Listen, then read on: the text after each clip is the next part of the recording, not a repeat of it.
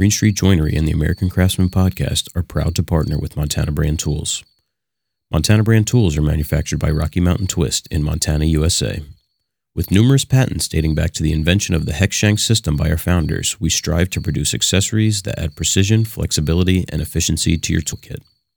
In addition to woodworking tools, we produce many high-quality cutting tools that are used by the aerospace, medical, automotive, and industrial markets. Our end product has a fit and finish that is beyond comparison. Montana Brand Tools are guaranteed for life to be free of defects in material and workmanship because we build these tools with pride and determination. For 10% off your order, visit montanabrandtools.com and use the coupon code American Craftsman. Welcome back, everybody. We're here continuing on with the shaker period of furniture. Yeah. We left you last week with a question about the shakers. Yeah. Are you buying in? Yeah. We're, jury's out.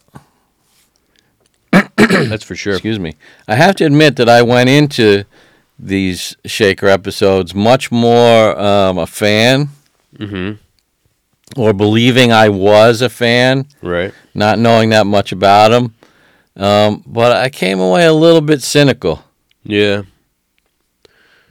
Yeah, I feel kind of the same way. I didn't know, a ton about the shakers, not the specifics, knew the overarching kind of ideas and stuff. But, now it kind of feels less impressive. Yeah. And I don't know what to make of, like, their sort of 1 foot in and 1 foot out kind of thing. Yeah. They seem to contradict themselves. But I guess that just comes with being human. Yeah, being human and trying to set up any kind of really austere kind of living arrangement. It's they don't live in a vacuum. Mm-hmm. So, this episode we're going to talk about the furniture. Okay. This is, and I've titled it Form Follows Function. Right. Because that's kind of how they looked at it. Mm-hmm. In our world, we like to sort of marry the two. Yeah. We want everything to be pleasing. We want it to, accentuate the materials, our craftsmanship. And we also want it to function. We're not like, I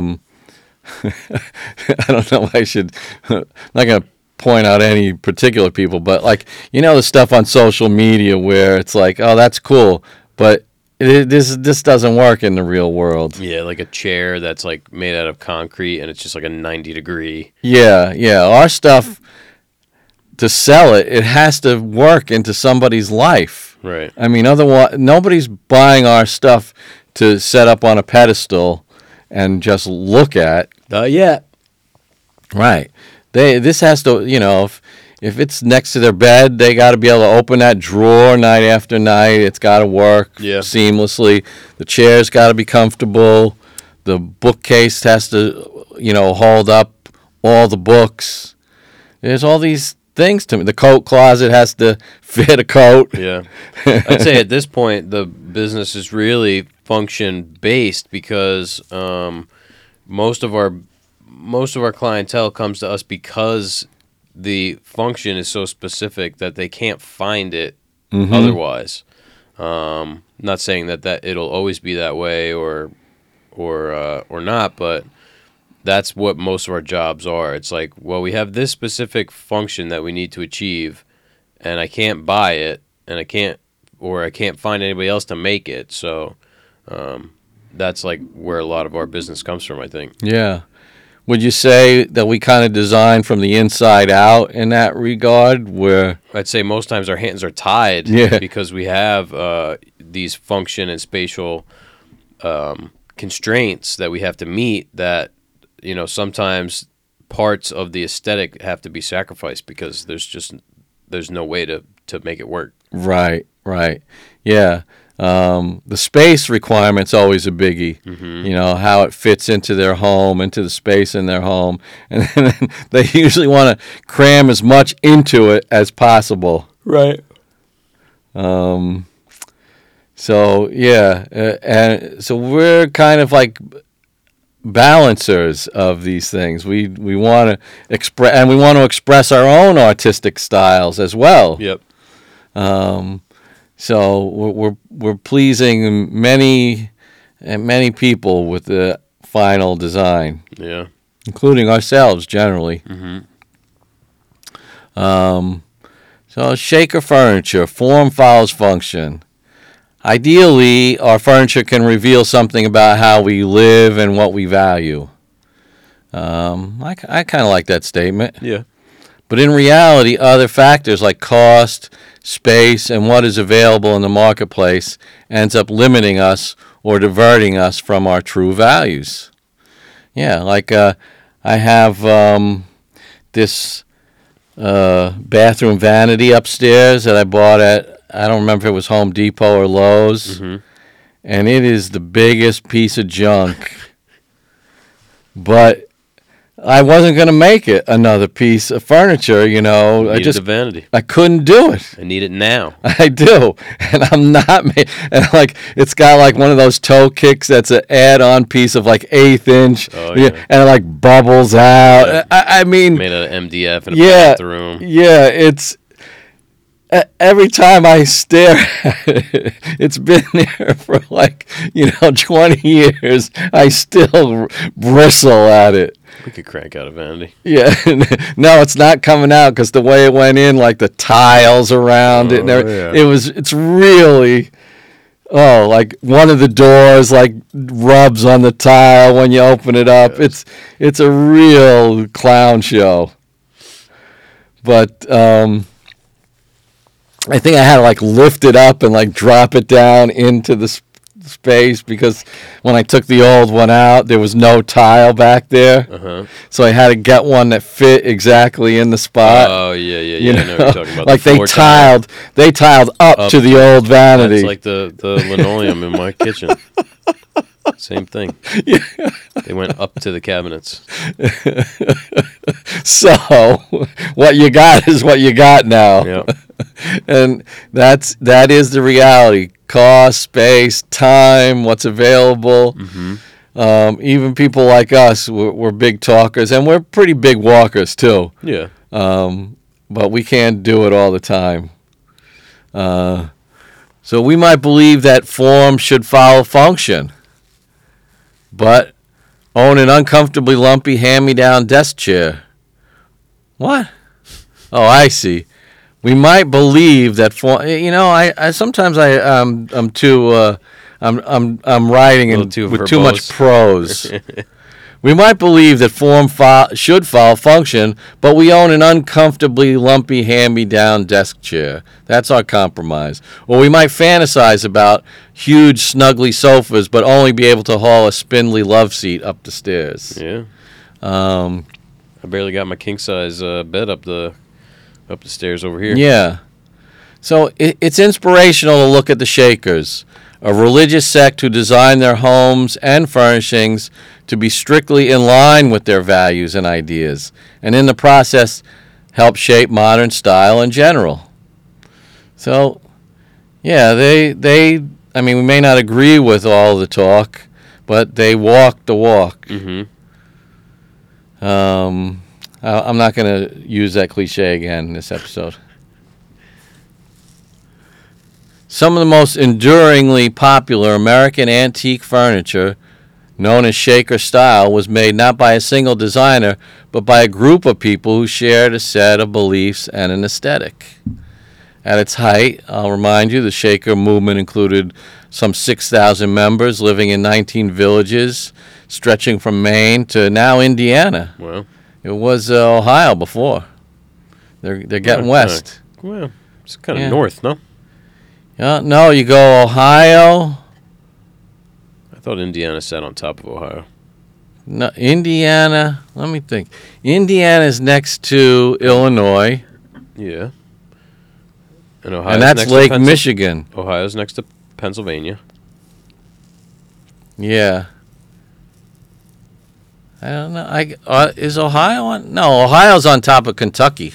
No, Indiana's on top of Ohio. Oh, No, on top of Ohio? Yeah. That's Lake Erie. No. We're going to get to the bottom of this.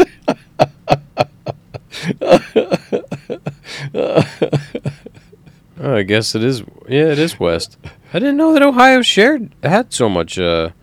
Lakefront? Yeah. Who knew? So is Ohio next to Indiana? Yeah, and then Michigan's on top of Okay. both. All right. I didn't even know that Michigan and Ohio shared a border. Me either. Wow. You learn something new every day. So, the Shakers. The Shakers invented Ohio. That's only funny if you listen to last week's episode. They invented maps, too. They stretch from Maine to Indiana. This tiny group of people, 6,000 in total at their height, they had a pretty impressive impact on American style and design. I hope we can figure out why that is. The Shakers believed that ostentatiousness was self-indulgent and sinful, so they avoided anything that could be considered showy. They had limited resources and used them as economically as possible as an expression of gratitude for their provision in the first place. All right, so what's the result of their modesty? A style of furniture that is the embodiment of the adage, form follows function. Well, maybe, right? I mean, the trestle table was form follows function. Yeah. Furniture was made thoughtfully with functional form and proportion, rather than using ornamentation such as inlays, carvings, metal pulls, or veneers, which was seen as prideful or deceitful. They developed creative solutions such as asymmetrical drawer arrangements and multi-purpose forms to add visual interest. Now, I really dig the asymmetrical drawer arrangement. I always thought that was a Stickley thing. Talking about like big at the bottom and small at the top? Yeah, yeah. Yeah, I mean, haven't we seen that in some of these? I mean, what about the high boys? Yeah. They didn't have all the same size drawer. No. I mean, we are talking about some overlap in terms of time periods here, but yeah, we're sort of poking more holes in what the Shakers are credited with inventing, I'm going to say. it seems like there's been a lot of misappropriated credit given or taken. Yeah. I think it's probably given. That's my impression. Yeah, Someone starts to study the Shakers and say, "Wow, these guys they got some good ideas and this and that," and things start, getting attributed to them. It makes me think back to you remarking there were so many Shaker pieces at the Met, which is a really important museum. Yeah. The Metropolitan Museum of Art in New York City. And that may have influenced what we as a culture or a society know of the Shakers and believe about them. Yeah. A couple of highfalutin folks got it, a bee in their bonnet about the Shakers. Mm-hmm. Said, this stuff is great. Look at all the things that we can attribute to them. Yeah. I mean, yeah, I don't know. Look at a guy like Duncan Phyfe. Right. Or like Thomas Sheridan. People who are contemporaries of the Shakers. Mm-hmm. What they were doing was so much more advanced, right? And yeah, I don't know. You're right. And Phyfe is just sort of like and he's not a footnote, he's one of the main players, but he's just kind of like one of the guys who came to fame in the Empire and sort of the end of the Federal period. Yeah, I mean, you hear casual woodworkers talking about the Shakers and how great they were, but you never hear anybody talking about Duncan Phyfe. No. Unless you're like a real furniture nerd. Yeah. Or, an antiques person. Right.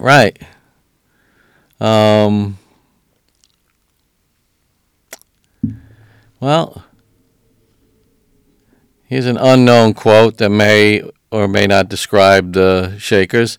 Simplicity carried to an extreme becomes elegance. Still not finding the elegance or sophistication that keeps getting referred to.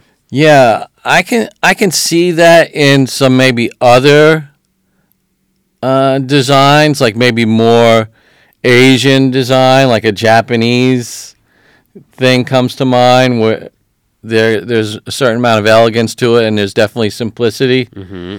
But the Shakers look a little bit, their stuff looks a little bit clunky compared to elegant. Yeah. It's austere, like you said before. That's the adjective that I think of. So let's remind ourselves of the characteristics of Shaker furniture.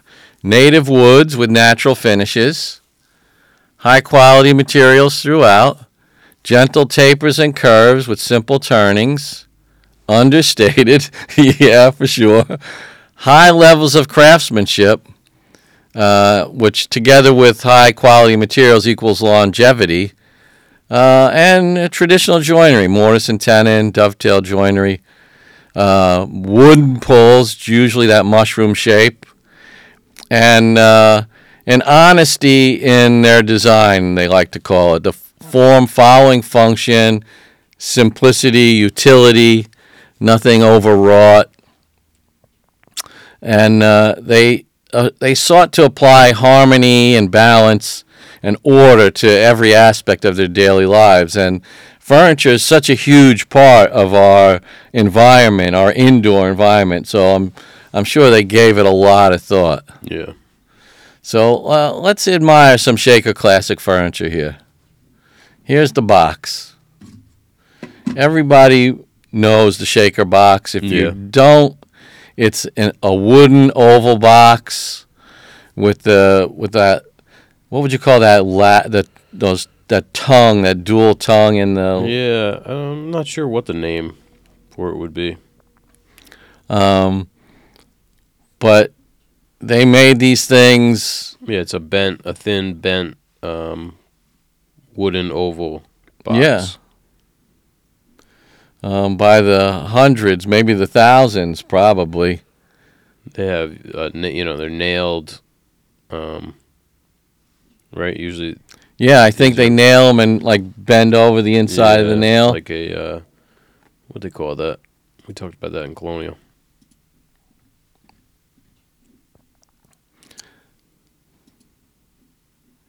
Here's a little bit bigger one. Mm-hmm.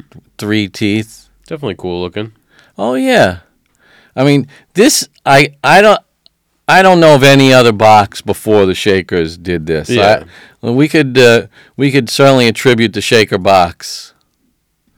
Man, that table's gotten a lot of play. Yeah, this is 3 or 4 times we've seen it. This table's appeared in every episode of the Shaker. Yeah. I do like this table. I dislike these trestles down here, but I like the top and the.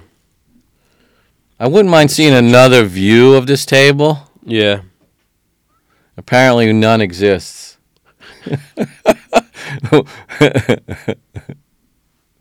And I bet this is the same candle stand. Yeah, this I like. It's got some interest to it. Mm-hmm. Nice curves. Reminds me of like a Hydra. Yeah. It's got like a tripod kind of stand of curved legs. Mm-hmm. So almost semicircular on the underside. Yeah. Nice, simple round top. It's got good proportions. I mean, I wouldn't necessarily call this out as being a Shaker standard. Like if you show this to me and said, what period is this? I don't know if I'd say Shaker. Yeah, it's like a very unadorned Federal. Mm-hmm. If it had like an eagle inlay on the top, then it's Federal. Pine cupboard, 1800 to 1850.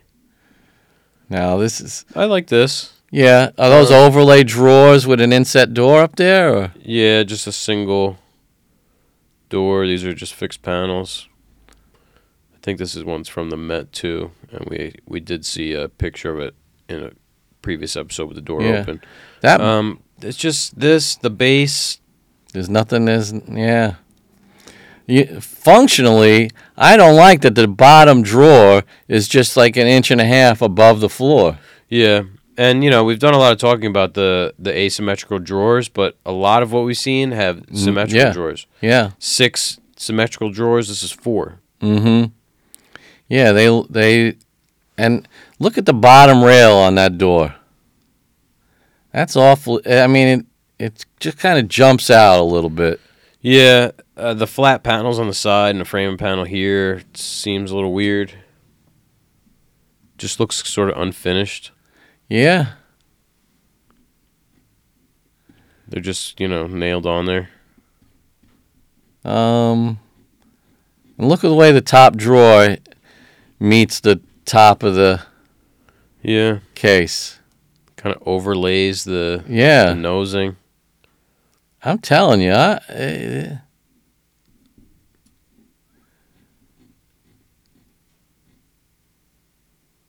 this is the best they got to offer.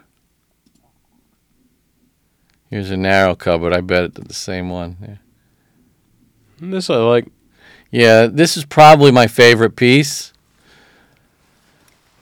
I like the raised panel. Mm-hmm. Just a simple, chamfer essentially raised panel. Yeah, tall, thin cupboard with. I like the division. It's nice proportions. This looks like it's a golden ratio between the top and the bottom. 2 doors with the top door divided. Mm-hmm. Yeah. It still goes straight down to the floor. Yeah, got a little bit more of a face frame there at the bottom. Yeah. Look at that. Going the wrong way. What the hell? Oh, well, it's letting me. Due to rights restrictions, this image cannot be enlarged, viewed at full screen, or downloaded. Well, thanks a lot. What sense does that make? Yeah. You could look at it, but only small. Those shakers, man. What's this work table?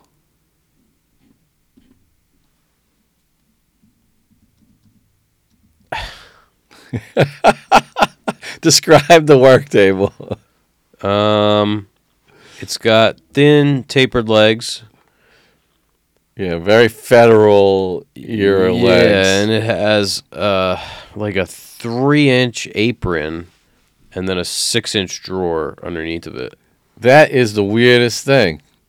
I don't know what these are over here. Hard to tell. It might be more. Oh, you know what? I bet those are drawers on the side. Okay. And that's why it's got that big apron on the front. Yeah.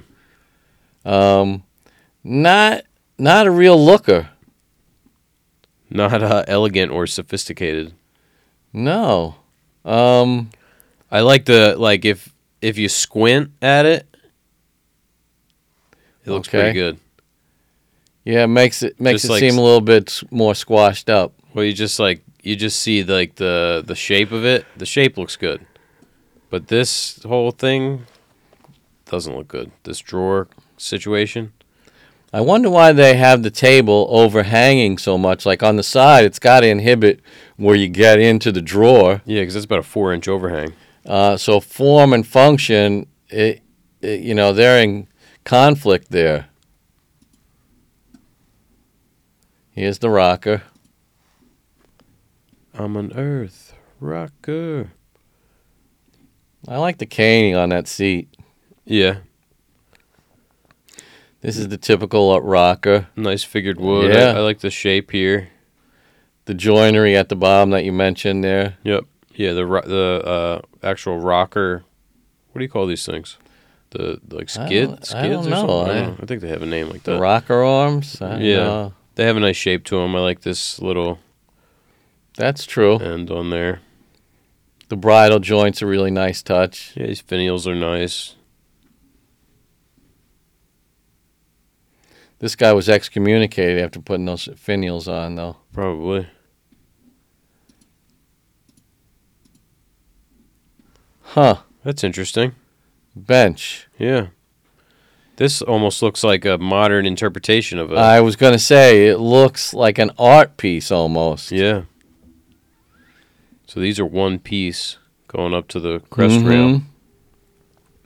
These are very shaker, these brackets. I know that. Yeah. But yeah, this to me is screaming like 1958. Right. It's like the supports, the legs are sort of like the silhouette of a chair. Yeah. Seems very high. Yeah. Like a chair height bench. Mm-hmm. With just a...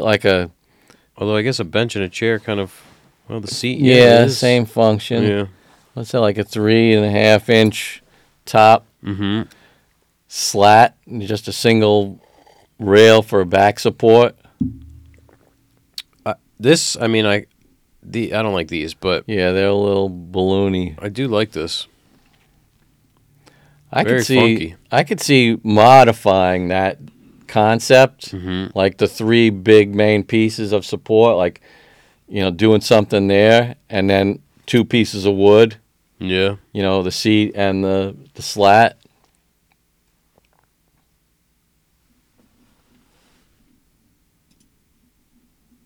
Oops. Go see a side chair.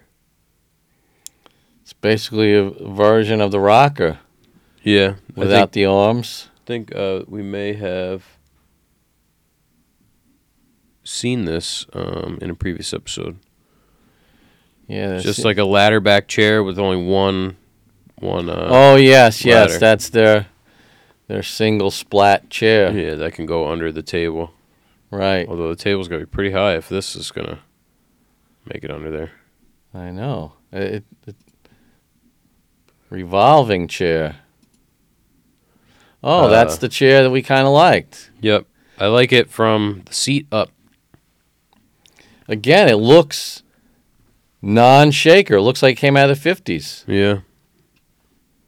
1950s.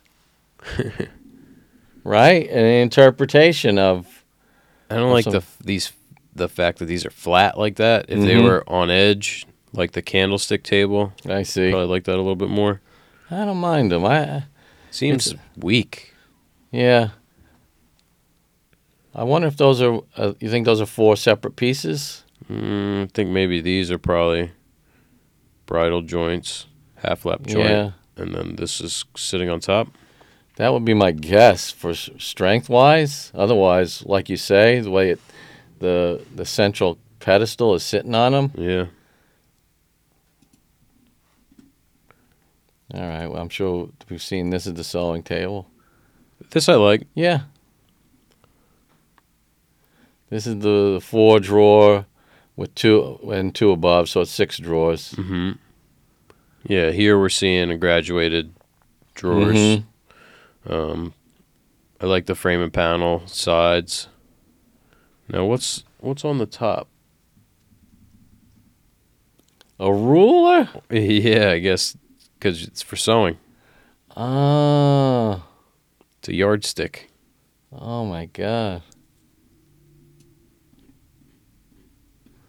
Oh, there's some little beading around the drawers. Yeah, beaded inset. Maybe that's what it is, too. The inset just looks so much better. It does. I like this little cutaway here. And look on the leg. Yeah. This is a really, really classy piece compared to the others that we've seen for the most part. Yeah. Yeah, I mean, if you decrease the overhang on here, obviously don't put a yardstick on the front of it. And put some more modern hardware on there. You got yourself a nice contemporary piece. Yeah. Yeah, definitely. This we've seen. This is the 6. Yep. Again. That thing is 6, not... all the same size. Just in a box, in a rectangle. Mm-hmm. It's really... And, I mean, the knobs, the placement, I suppose, is functional, but the size and everything,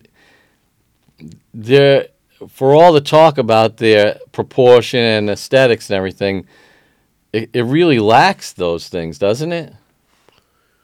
Yeah. I mean, it's super utilitarian looking. Mm-hmm.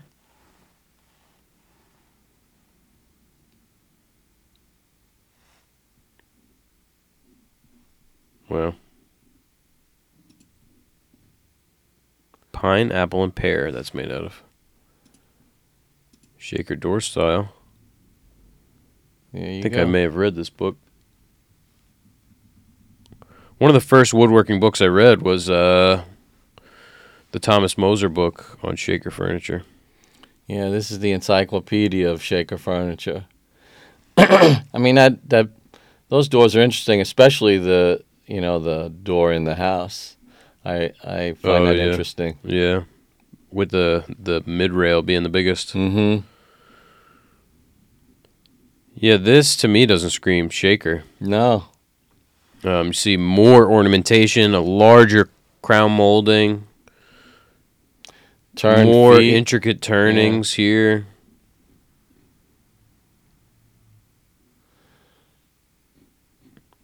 I wonder if I just had some bad reference material. I mean, I did pull from the museum, though. Yeah. Shakers were constantly experimenting with labor-saving devices, and much of their furniture was made. Here we go, made with the aid of circular saws, mortising machines, and steam-powered lathes.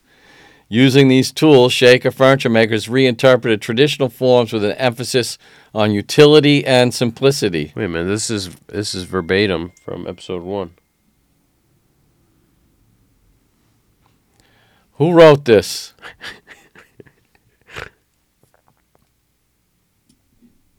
I think this is where it starts anew. All right.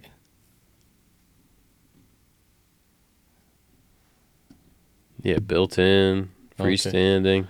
Although their attitude toward design was based on religious beliefs, it anticipated in a remarkable way concepts of functionalism that became common about 100 years later. With the arts and crafts movement. Yeah.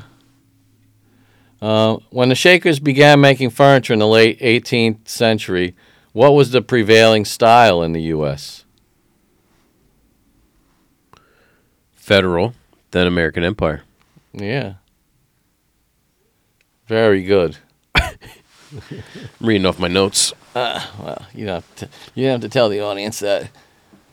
Unlike the previous periods of furniture design that we've covered, the Shakers did not react to and were not influenced by outside circumstances. And there was no individual designer, cabinet maker, or visionary driving their aesthetic. But there kind of had to be, no? If it was all so similar? Well, I don't know. Did they have a collective consciousness? I think a lot of that stuff was just discussed. You know, it's like, this is what we're going to do. They must have had meetings every day because they went to church every day. Oh, yeah, probably multiple times a day. Right, and they had those big meeting houses, and, you know, the people who were working in the furniture detail, I don't think they could do whatever they wanted. Right. So they collectively came up with these designs. Exactly. And there weren't any changes in direction or reversals in reaction to a previous popular style, which, you know, we kind of noticed. You know, one style is really ornate, so then the next popular style is kind of trimmed down. Right. And they didn't attempt to emulate a style from elsewhere. They were guided solely by their beliefs. And the outcome of that is, you know, beauty's in the eye of the beholder. So work was the currency of their service. We know this, Rob. Well, it's a good refresher. Yeah. Because it was 2 weeks ago when we talked about this. All right. If the world was to be redeemed and restored to God, the Shakers would accomplish it by the dedicated labor of their hands. I mean, those are all, that's a nice sentiment. Yeah. They believe that God dwelt in the details of their work and in the quality of their craftsmanship. I'm with them on all this. Yeah. Minus all the God stuff, but insert whatever may be relevant to you there. Right. What's important? Well, this I love. All their devotion, which no longer went to family or home, was put into what they made. Yeah, I mean, I guess they don't have any family. If they're not, do they get married? I don't think so. Yeah. They lived as brother and sister. Yeah. In these communes. So, I mean, part of it makes sense. If you think about how much energy our relationships take. That's hard to quantify. Right. And if you're not worried about, like, what am I going to wear? How am I going to do this? How am I going to do that? Everything's streamlined. You have nothing else to focus on except your work. I want to know about some Shaker foodstuffs. Yeah, well, I think they were must have been vegetables, meat, and potatoes. I don't know. It could be devilish. Yeah. And here's the famous quote: "Do your work as though you had 1,000 years to live, and as if you were to die tomorrow." I have more Shaker maxims because I'm always trying to entertain the public. Maybe these are also falsely contributed to the, or attributed to the Shakers. All right. The Shakers said, "Don't make something unless it is both made necessary and useful. But if it is both necessary and useful, don't hesitate to make it beautiful." We've been looking at a lot of Shaker furniture. Yeah. Some of them look nice. Yeah. That is but best. Most of them just look necessary. Yes, I agree. That is best, which works best. That seems to be the overriding. Yeah. I need drawers. This has drawers. All right. Beauty rests on utility. Okay, so they're seeing beautiful and beauty in a completely different way than we are. Yeah. If you change the definition of a word, you can... Mm-hmm. "You must not lose one moment of time, for you have none to spare." Wow. That's pretty severe. Yeah.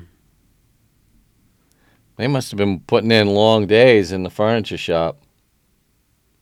Yeah. I mean, that is a you could maybe change the wording on that a little bit. That is a good don't waste to have. Right, don't waste your time. Yeah, like the idea you're living on borrowed time. Yeah. Simplicity is the embodiment of purity and unity. All right. No buttons for them. Beauty rests on utility. I just read that. That which has in itself the highest use possesses the greatest beauty. They're just saying the same thing and just changing the words around. That's it. Beauty rests on utility. That which is beautiful has the highest use. They apparently were not poets. They invented poetry. Many examples of Shaker furniture survive and are preserved today, including such popular forms as Shaker tables, chairs, rocking chairs, and cabinets, which are said to have Shaker doors, known for being flat-paneled with rail and frames. Collections of Shaker furniture are maintained by many art and historical museums in the United States and the United Kingdom, as well as numerous private collections, including the Shaker tilting chair. I know you're going to find this funny, but I think I read that they invented that little, like the little feet you put at the bottom of furniture on legs that tilt, that the Shakers invented that. Allegedly. Yes. The underlying principles of shaker design have given inspiration to some of the finest designers of modern furniture.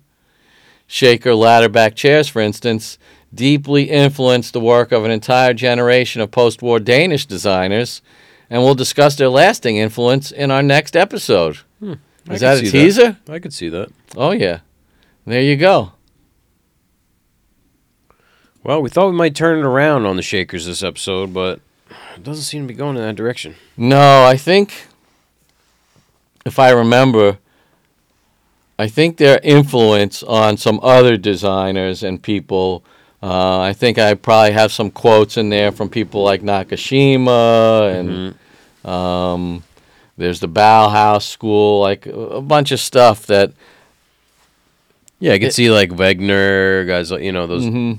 Same thing. These post World War II, mid-century kind of design. Right. Like, what was that band we were talking about that we don't really listen to them, but everybody cites them as some kind of... Joni Mitchell. Yes, right. We're not big fans of Joni Mitchell, but everybody says... That she was a huge influence on them. Yeah. Yeah, like... I think I tried to, because I heard it so many times, I tried to listen to it. I'm like, what is this? So I think that the Shakers have a bit of a legacy like that. Yeah. And so we don't mean to beat them down. No. They were like this intermediary. They stripped away all the things from these previous designs that they saw as unnecessary.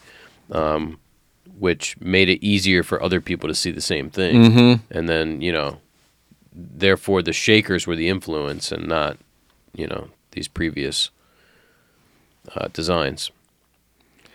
Yeah, an interesting lot. Yeah. Not as clear-cut a group as I initially thought. A lot of contradictions in their... I guess we're not talking to Shakers. This is all kind of like secondhand in a way. Right. So maybe we're not giving them a fair shake on like their beliefs and stuff like that. This is all written by non-Shakers. Which you got to take that into account too. The people who are writing this history they're looking at it through the lens of their opinion on the Shakers, because the Shakers aren't the ones who are keeping this history. Exactly. So maybe, you've asked a Shaker and they're going to say, no, we didn't do that, or we're not claiming this, and maybe some of these things were put upon them. Yeah, because if you have this romantic view of this certain group and you're studying them and writing this history, which you have to basically... fabricate's the wrong word, but you're creating this... A mythology, almost. Yeah, because they weren't keeping records of their... they weren't writing their own history. Right. And it wasn't until the 1930s where those people even started. Right, so yeah, the writer of that history is bound to influence it in some way. Yeah, that's a good point. What do you think about the Shaker furniture in general? You think we got a good representative slice? Yeah, because we looked at probably 24 pieces. And they're from the Met. Yeah. I don't know. Like we've been saying, there's a lot of talk of sophistication and elegance. And right. We didn't really see too much of that. No, it's very crude. I'll agree. It's almost... It reminds me mostly of the Pennsylvania Dutch, yeah. Whereas... There's more similarities than differences, and ain't nobody calling that sophisticated. Right. That's like folk art.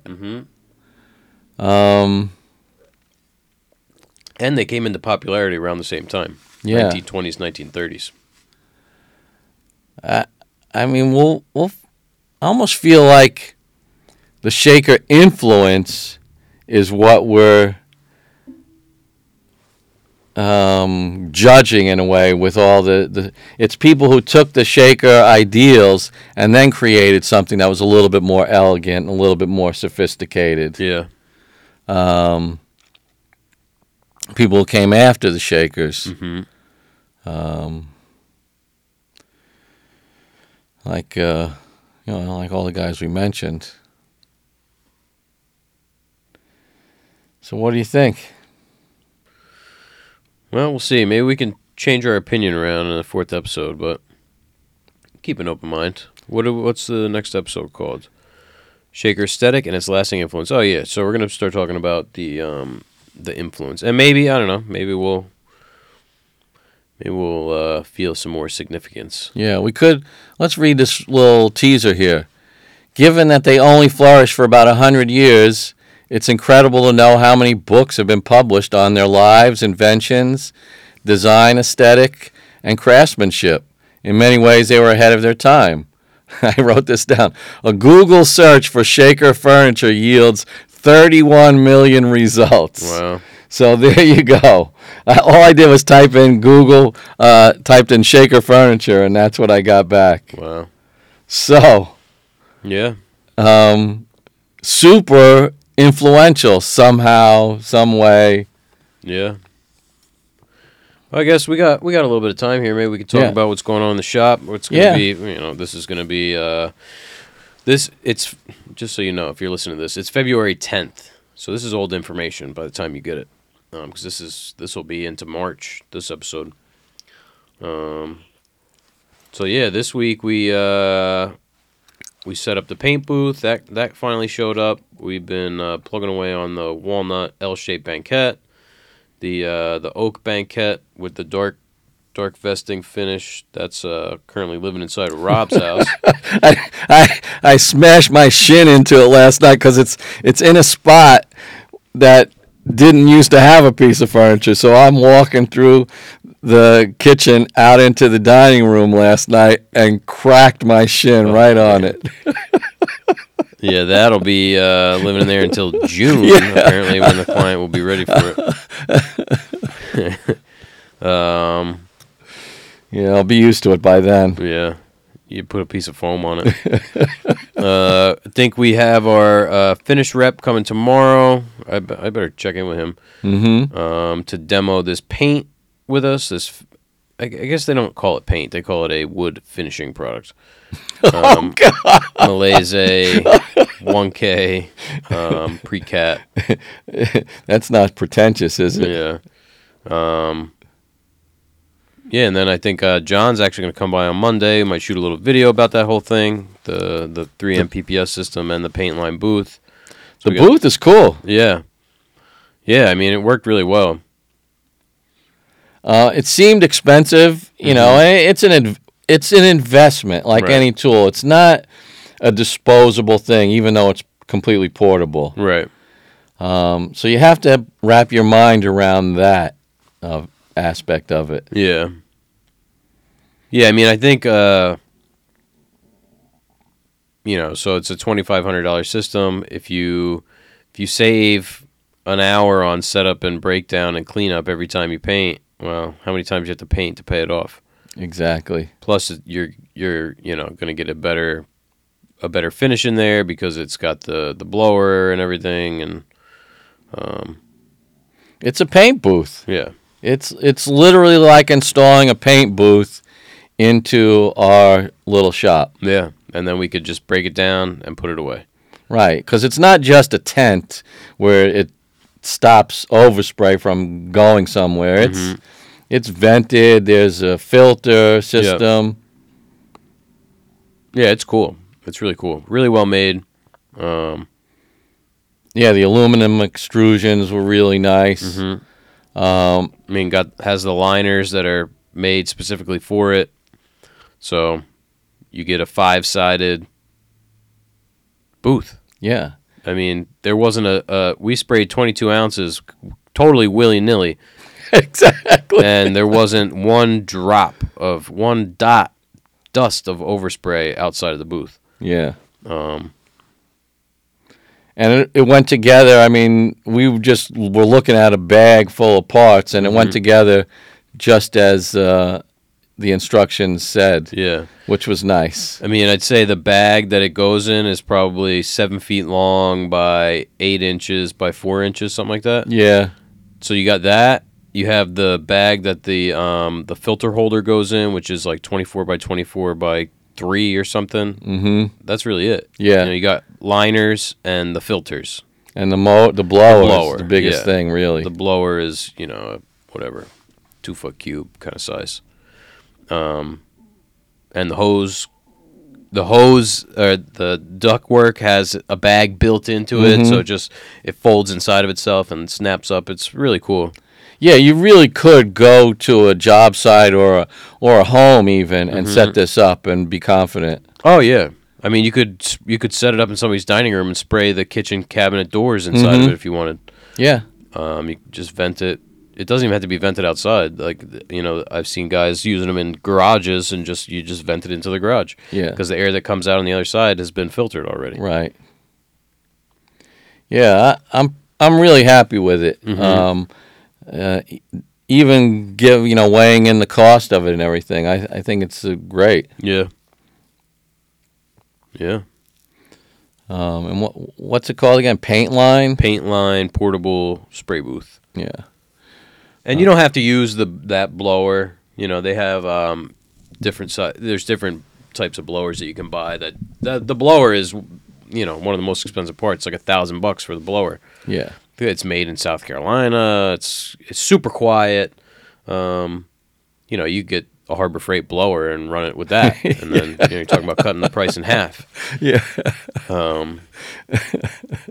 That cuts against our shaker aesthetic. That's true. So what else we got going on? Well, we're here doing our podcast. Say, what about the waffle? Oh yeah, well, what is this? 2 episodes since we talked about it. Maybe by now we're raffling off this cherry bench, and you can enter to win it. So, speaking in hypotheticals, because we don't know what we did. This is 3 weeks after we talked about it. Yeah, think about selling tickets. $50 a ticket for the bench. You win it. It shows up at your door. All you had to do was enter with the $50 ticket. So, yeah, we'll see. I think we're probably going to end up doing it. So you could go over to the website and find it. Includes freight and everything. Yeah. Yeah, so you could win a $5,000 bench for $50. Yeah. I think it's a good deal. Yeah, shit. Worst case, you're out $50. Yeah, and I was going to say, and you support some local craftsmen, but we don't really. Well, we're local enough. Yeah. Or U.S. Yeah. Yeah, it's just good to the lower 48 states. Yeah, because we don't know what I don't think we can afford to ship it. No, yeah, we'd have to make we'd have to sell more tickets, and then it makes it not then everybody's odds are lower. Right.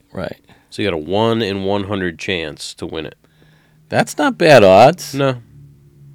What's a Super Bowl box? How many? I don't know. Is it 10 by 10? I don't know. It must be, because it's 0, and then 1, 2, 3, 4, 5, 6, 7, 8, 9, right? I don't know. I haven't bought a box in, I couldn't tell you. Let's see. What are the odds Super Bowl box? BOD. Super Bowl BOD. Didn't autocorrect that. Don't you hate that when it autocorrects all kinds of ridiculousness?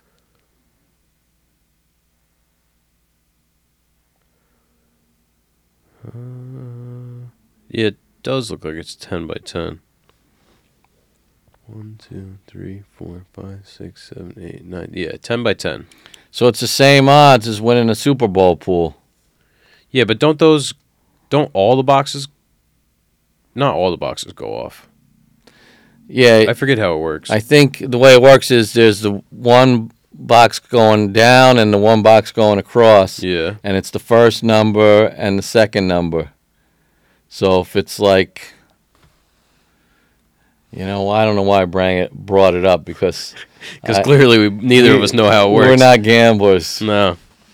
Yeah, no. If someone was like, "Hey, you want to do the box?" Yeah, well, okay, whatever. And then I don't know how it works. But I think with 100 boxes, it's the same odds or similar odds. Yeah. Well, doesn't the box go off like every quarter? Yeah, different. I guess you would have a different box, a different board. No. Like if let's say the score is 10-10 at the end of the first quarter and it's 10-10 at the end of the second quarter, you win again. Okay. Yeah.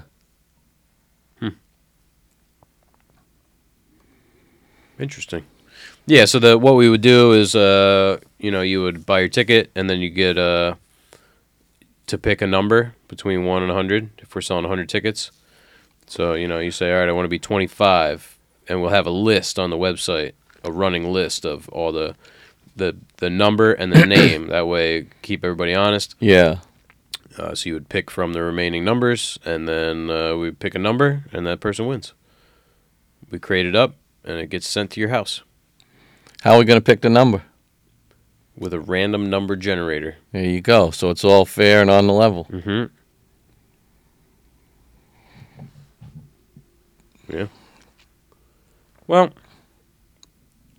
I guess that's all we got for you. Yeah. Tune in next week. We're going to wrap up the shaker, and then after that, we're going to get into arts and crafts. I have to tell you, arts and crafts is quite meaty. I bet. Those might be some long episodes. Yeah, I'm well over 20 pages on it. Wow. All right, thanks for tuning in, and we'll see you next week. All right, ciao.